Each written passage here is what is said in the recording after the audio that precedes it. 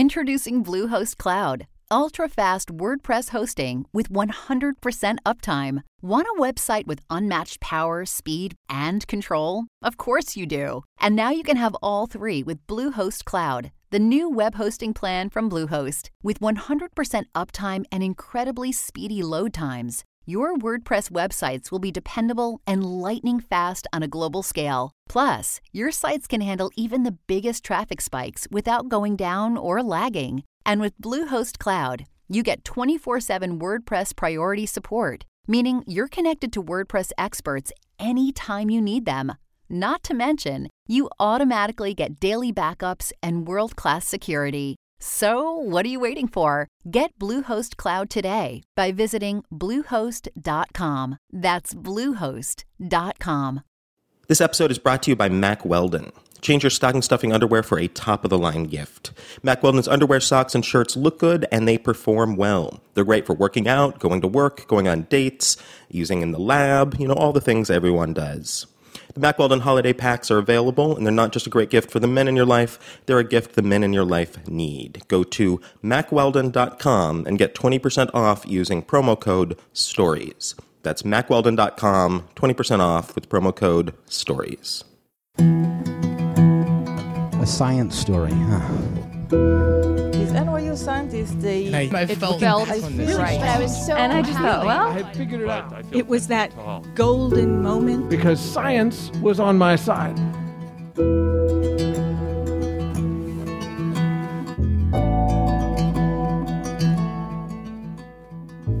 Hey everyone, I'm Ben Lilly, and welcome to the Story Collider, where we bring you true personal stories about science. This week's story is from Adam Foote. It was recorded in October 2014 at the Rex Theater in Pittsburgh, Pennsylvania.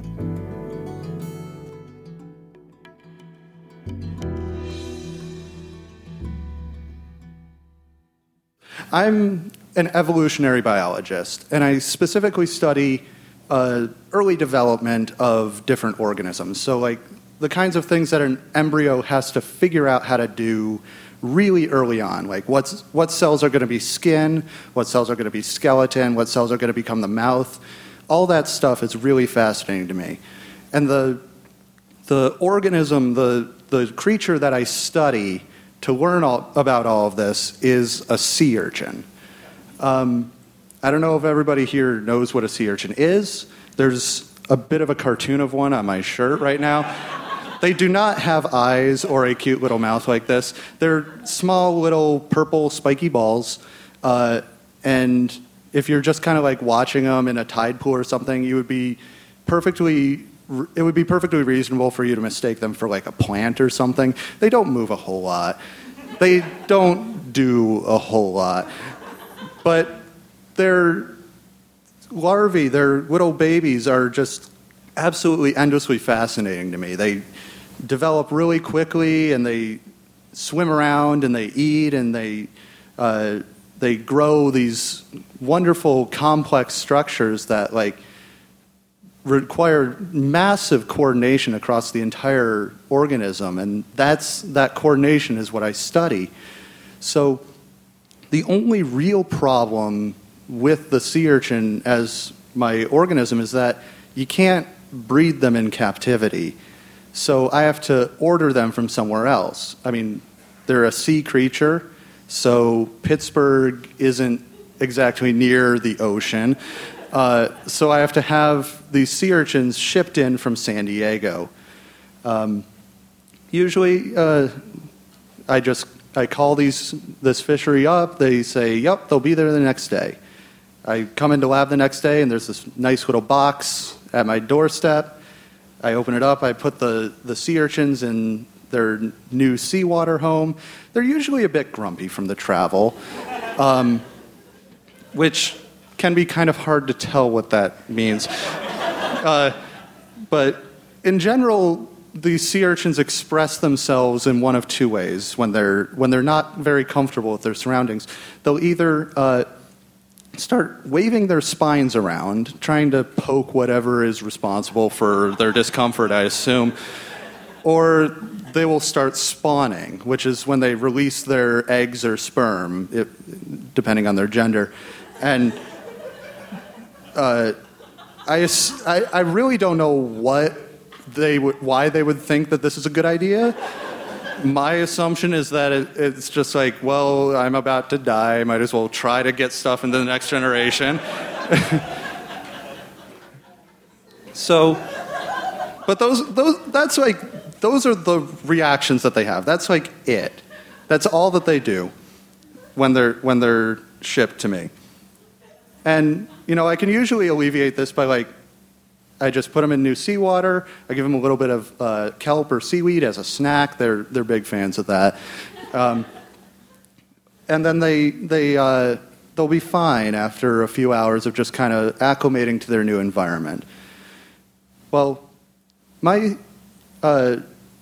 story really begins just after Christmas vacation last year. I had been gone for a few weeks, and so when I came back, I knew that I needed to get a new shipment of sea urchins in. And so I called up the fishery, and they were nice enough to inform me that early January is right in the middle of their normal spawning season, when they're normally in the wild. They would be releasing their eggs and sperm around the beginning of January, and so this can be a bit of an issue. When the sea urchins spawn, normally they just release some eggs and some sperm. But if they're really uncomfortable or grumpy or I don't know what, if they feel like it, I guess, they'll release everything that they have, all of their eggs and sperm, and we call that spawning out. And what they'll do afterwards is die. They'll release everything that they've got and then just die. And it really is just that quick, too. And so we might have an issue here as January's coming in. They've been spawning in the wild, plus, whatever grumpiness they might acquire from the travel. There's a chance that some of them might not be in great shape by the time they get to me. So to cover for this, I was like, okay, send me extra. Send me 30 sea urchins instead of my normal 15. This will cover anything that might happen. If some of them end up not being okay, that's okay. I've got extras. And so I think I've got everything sorted out now, so I go home happy that night. Well, the next morning I woke up and it was the first day of the polar vortex weather pattern. Cars weren't starting, diesel fuel was freezing in buses, my car's thermometer is apparently incapable of displaying negative numbers. I learned something new that day. And so my first thought upon seeing this was, awesome, nobody's going to be on the roads, I can get to lab early. Make sure that my urchins get into work safe and sound. And so I get to work, and I'm getting ready for the urchins to arrive. And noontime delivery time comes, and no urchins. The late night delivery comes, and no urchins. So I go home that night, and I think, they probably paid more attention to the weather than I did, and they waited until after the polar vortex to ship these urchins 2,000 miles across the country. So the next day I come in and assume, they're going to arrive today. Well, the shipping times go by and still no urchins. So day 3 comes around, and I come in the morning, and there they are. There's the box of urchins ready for me. All right, let's get these guys out of their box and into their new home. And I pick up the box, and it's really cold. That was the moment where I just kind of went, oh, damn it. And then I went to open the box. I open it up, and I look inside, and it's absolute chaos. Now, sea urchins, as you may have gathered, can't do a whole lot to cause chaos. But these urchins did everything they could to cause chaos. And that's the moment when the swear switched shapes from damn it to oh shit. because now I've got a real problem on my hands. And so I'm looking at the urchins, and the first thing I got to do, I'm a scientist. Everything gets broken down into little tiny problems. And so I sort this out into the component pieces of the problem. And so over here, I've got urchins that appear to be frozen solid. Let's think about that for a second, because these are saltwater creatures with a body cavity that is full of salt water. Salt causes water to freeze at a much lower temperature than a glass of water or like your ice cube tray at home would. So that means that these urchins had to be around 20 to 25 degrees Fahrenheit for an extended period of time. And that's how I found out, that's how I realized that, and later shipping data that I looked at, that this box had been sitting in an unheated warehouse in Indianapolis for 2 days while they waited to get them to me. And, this is a box that says live fish on the side. So, that one's all on FedEx, really.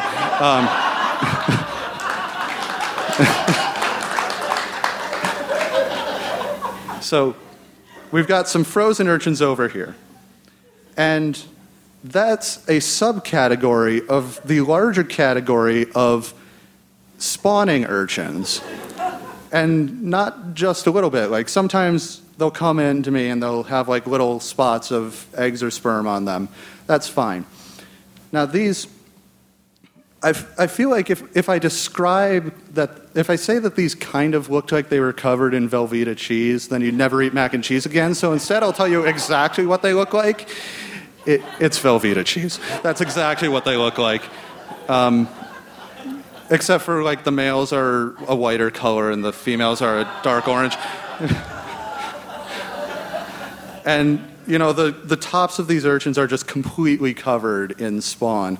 And the frozen urchins are as well, which is extra fun because that means that the spawn on top is frozen into these nice little like ice cubes on top of the urchin.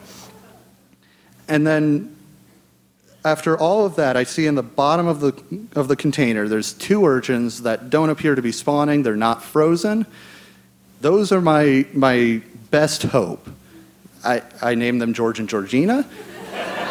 I can't tell them apart. There's no what scientists call sexual dimorphism in sea urchins. They all look pretty much exactly the same.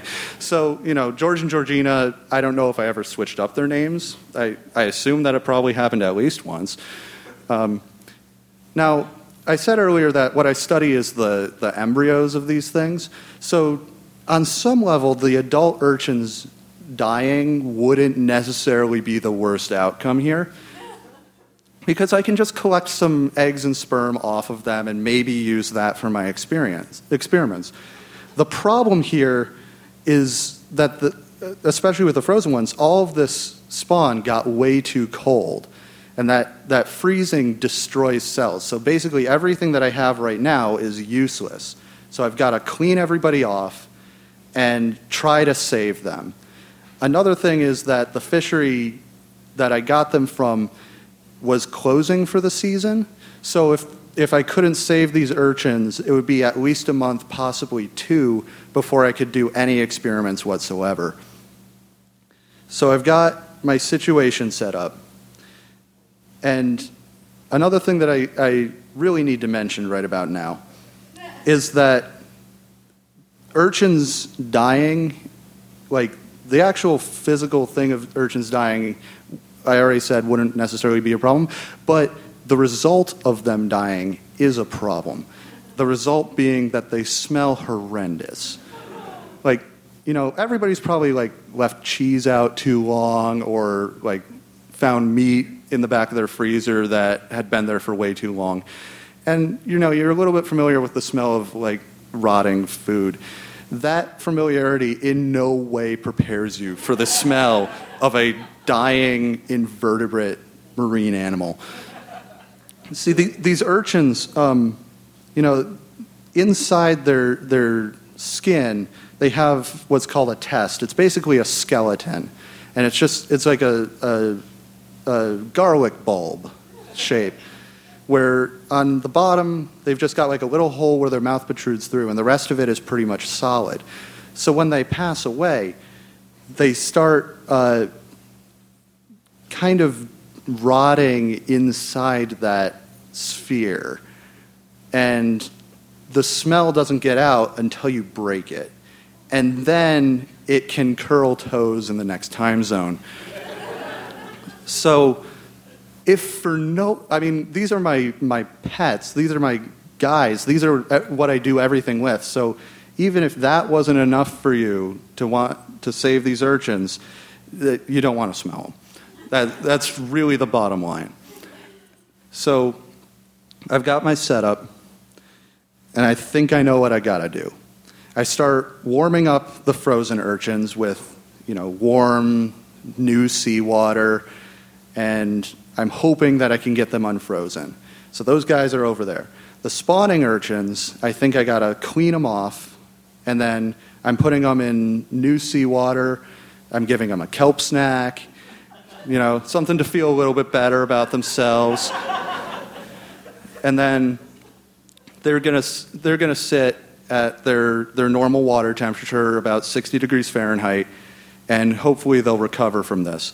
George and Georgina, I've got a lot of hope for them. They're really nice, so I'm going to give them special treatment. They get the high-end snacks, some cocktail shrimp, and they're getting into nice big tubs of oxygenated new seawater, and I'm hoping that they're not moving too much right now, but that's kind of the normal state of a sea urchin, so hopefully they'll be okay in a few minutes. And so at this point, all I've got to do is monitor the situation and make sure that nothing changes. Well, the first thing that changed is that all of the frozen urchins, they never came back. They were dead on arrival. And so after about an hour, I finally was a little bit sad about it, but they probably came to me already passed on. And it can be hard to tell when a sea urchin is dead. They don't do a whole lot. But one thing that they will do most of the time is they have a bunch of little tube feet that cover their entire surface, and they use these for walking around on the bottoms of their natural habitat, or in our case, the lobster tank that we keep them in. And these frozen urchins, they never even put out any tube feet. They weren't grabbing onto anything. So I took that as a pretty good sign that they just weren't going to do anything ever again. So the next group were the spawning urchins. Somehow, some way, they started spawning again. There was a lot of spawn on these things. And they apparently still had more, which I had never seen before. So I'm like in full panic mode. This is when the swear changed shape again. And so it went from the shit situation to, oh, fuck. Everything is going wrong. So I'm trying desperately to clean these off, because another thing that's, interesting, unless you're in this situation, is that when sea urchins come in contact with eggs or sperm, that's a trigger for them to release eggs or sperm. So, got to keep cleaning these urchins off and trying to do everything I can to keep them from spawning out. But over the course of the afternoon and into the evening, like one by one, they just stopped hanging onto the sides of their cups and passing away. So by the time I went home that night, around 9 or 10 in the evening, the only two that were left were George and Georgina. I still had hope for them. They hadn't started spawning. They still weren't moving a whole lot, but, that's urchins. And so I had pretty good hope for them. Went home that night confident that at least two of my urchins were still going to be okay. The next day I came in, and I opened the door to the lab, and I smell it. that awful, awful smell of invertebrate death. And I run over to my tanks, and George and Georgina are sitting in pools of just disgusting purple water. They ended up spawning out sometime in the night. I was right that one of them was a male and one of them was a female.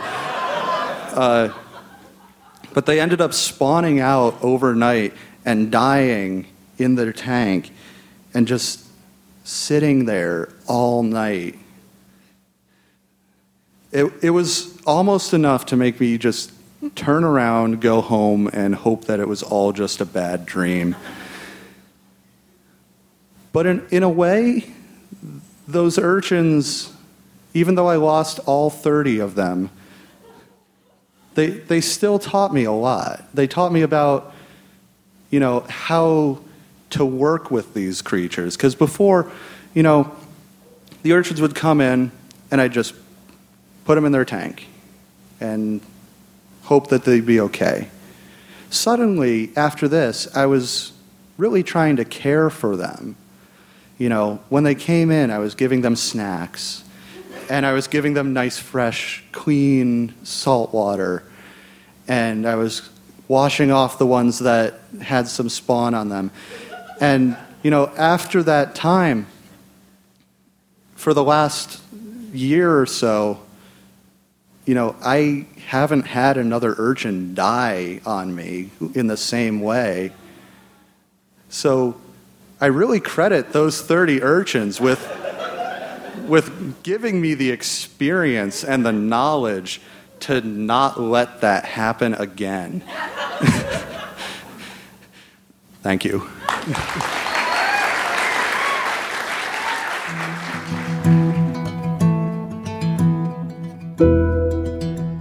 That was Adam Foote.